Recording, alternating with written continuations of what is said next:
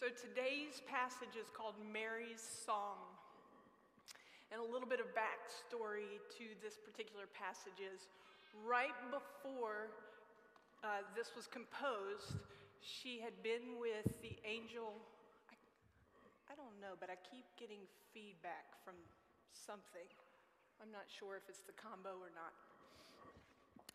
Right before she composed this song, she had had the visit from the angel Gabriel.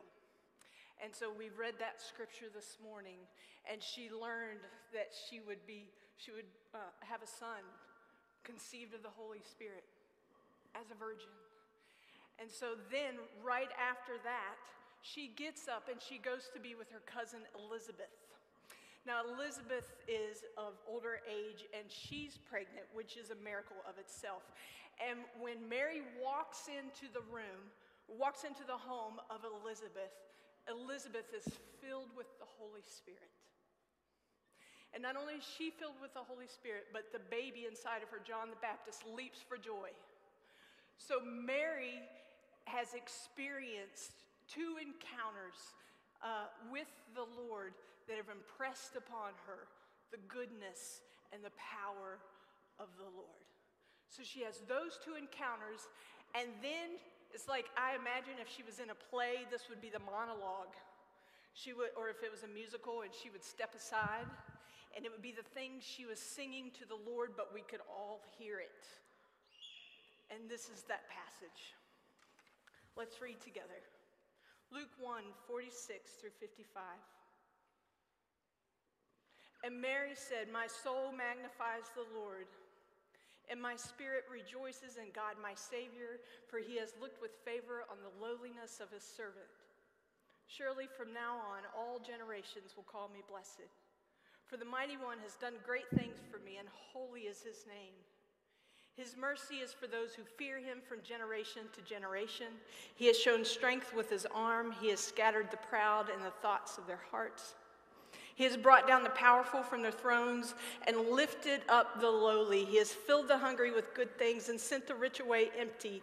He has helped his servant Israel in remembrance of his mercy, according to the promise he made to our ancestors, to Abraham, and to his descendants forever."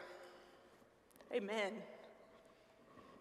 So, I've been sitting in this passage for I've known I was going to preach for a while now. So this is the flow that we're going to go. If you could put up the slide related to Mary's song that has the breakdown. There we go. This is the direction that we're going to be going today. And we're going to go verse by verse. And I'm super excited about it. It's rich. Okay, so the first part, verse 46. And Mary said, "My soul magnifies the Lord." Magnifies the Lord is what this whole song does. She's exalting the Lord. She's lifting him up.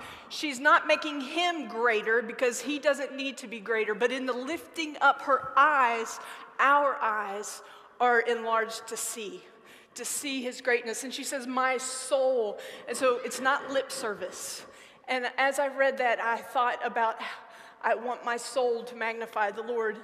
And that's a genuine desire. And often it's lip service because my soul lacks seeing the goodness of God. But there's a practice that's helping me right now. And it's a practice we do with our children in children's church. And I want to pass it on to you.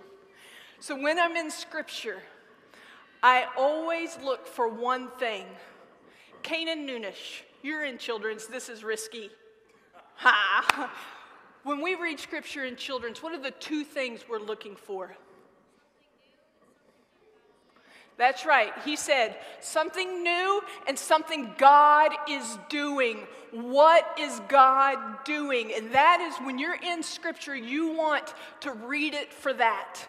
Because when those things get inside of you, who the Lord is, it undergirds and it gets into our soul. And then when we go to praise him, we can have a soul that magnifies the Lord and not just lip service. And I want to encourage you, ask the Lord, Let my soul magnify you.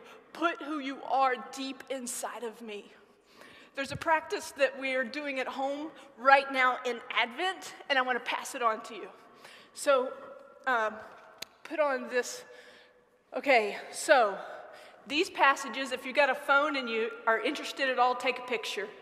This is what we're doing in our house. First, we're getting a card. I've got a Christmas card. We make one person the secretary and one person the reader. And we read the passage, and every time there's a descriptor of God. Somebody raises their hand. And when somebody raises their hand, you stop. And this is really the best way to do it with children. Stop. What did you hear? And they'll say what they heard. And you write it in the Christmas card. You write that word. These stories are loaded with descriptors of Jesus and God the Father. But when you've seen God the Father, you've seen God the Son, so they both count. And then when we're done reading it, when we're done reading it and writing down the few things, and actually some of them are, I did this with 4th and 5th graders a few years ago, and we filled up a poster board with just the adjectives. Then when we're done, we take time and you read it and you say, Jesus is, and you say what it is. And so, for example, in Isaiah, Jesus is wonderful counselor. Jesus is mighty God. And then you give thanks for him. But here's what it does. It gets who the Lord is in your soul so that when you go to worship him and be with him, it is not lip service. Because the scripture is alive and it gets inside of us and it gets inside of our children. And I want to encourage you, if you do it with your children, don't be militant. It's okay if they're all over the place, and it's okay if they get only one thing. The one thing, trust the Holy Spirit, the one thing might be the thing. So, this is a practice that we're doing right now, and I wish I'd brought the card. It's just the Christmas card that's empty on the inside that we're writing descriptors of Jesus. And we're only on the third one, and we're going to do the last two right before, we'll do the last one on Christmas. My soul magnifies the Lord. Lord, let our soul magnify you. Take us to the next part. And my spirit rejoices in God, my Savior, and he has looked with favor on the lowliness of his servant. Surely from now on, all generations will call me blessed, for the mighty one has done great things for me, and holy is his name. And my spirit rejoices in God, my Savior. This is Mary, and Mary is declaring her need of a Savior.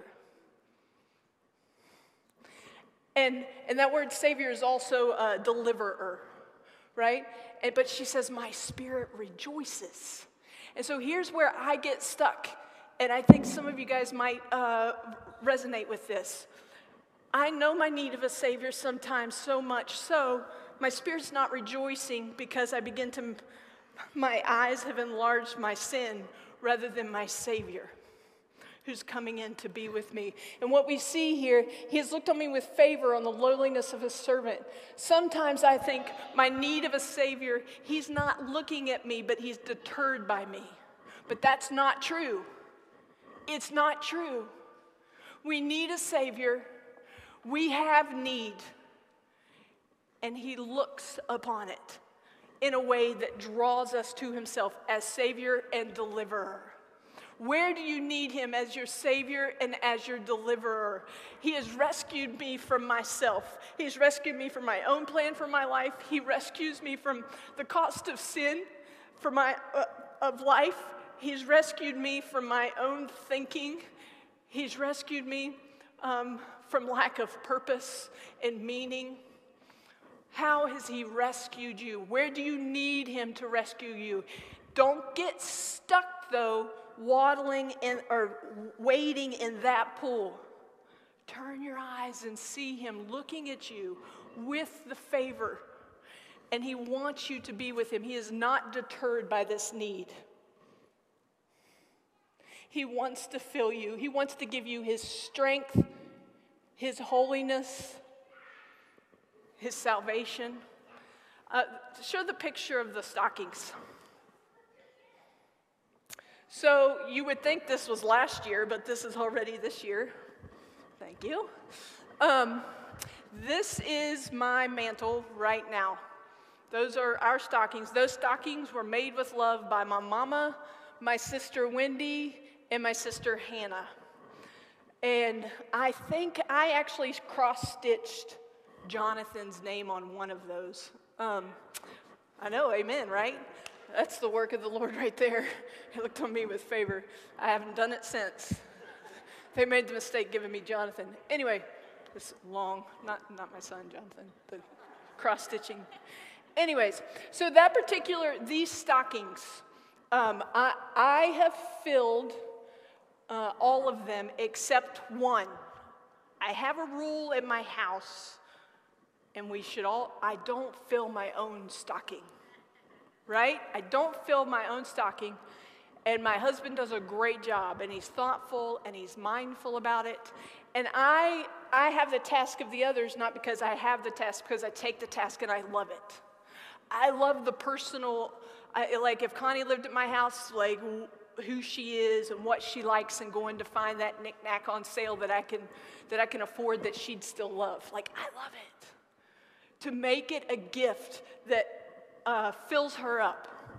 I want you guys to know, we are like a stocking. We are not made to fill ourselves up. We are made to be filled up by the Lord. We are made to be filled up by the Lord. Put the passage back up, if you don't mind. It helps me reference it.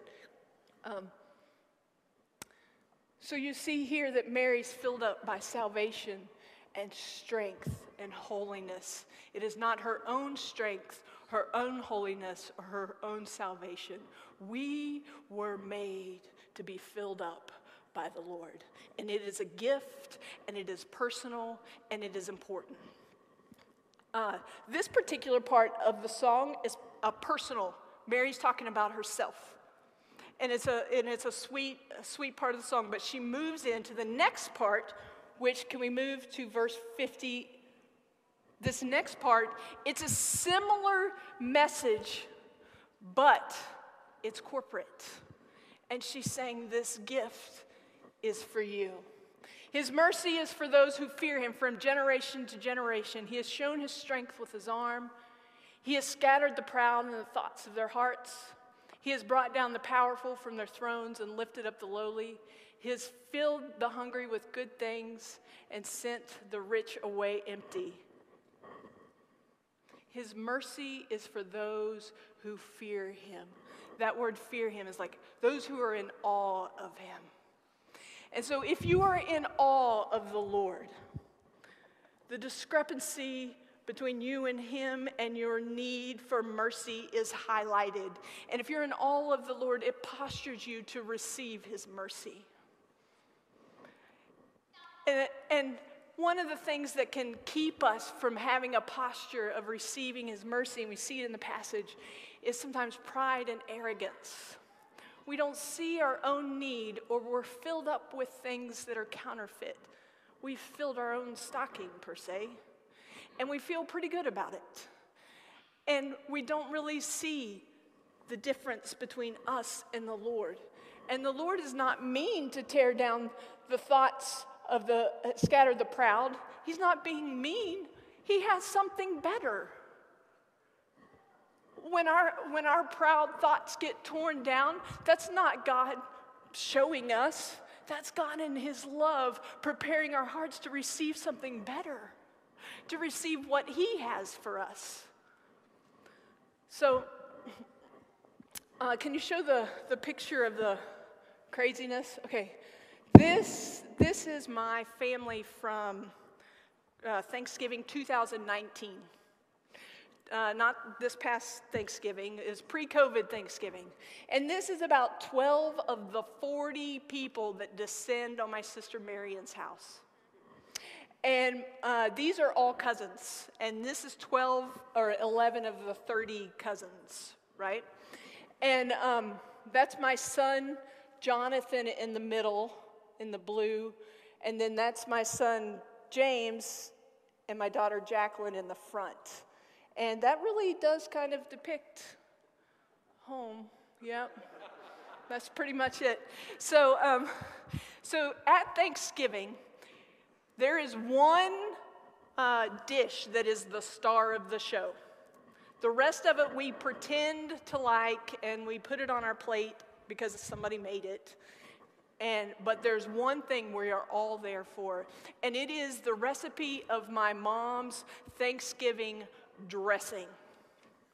It's not stuffing. It is dressing.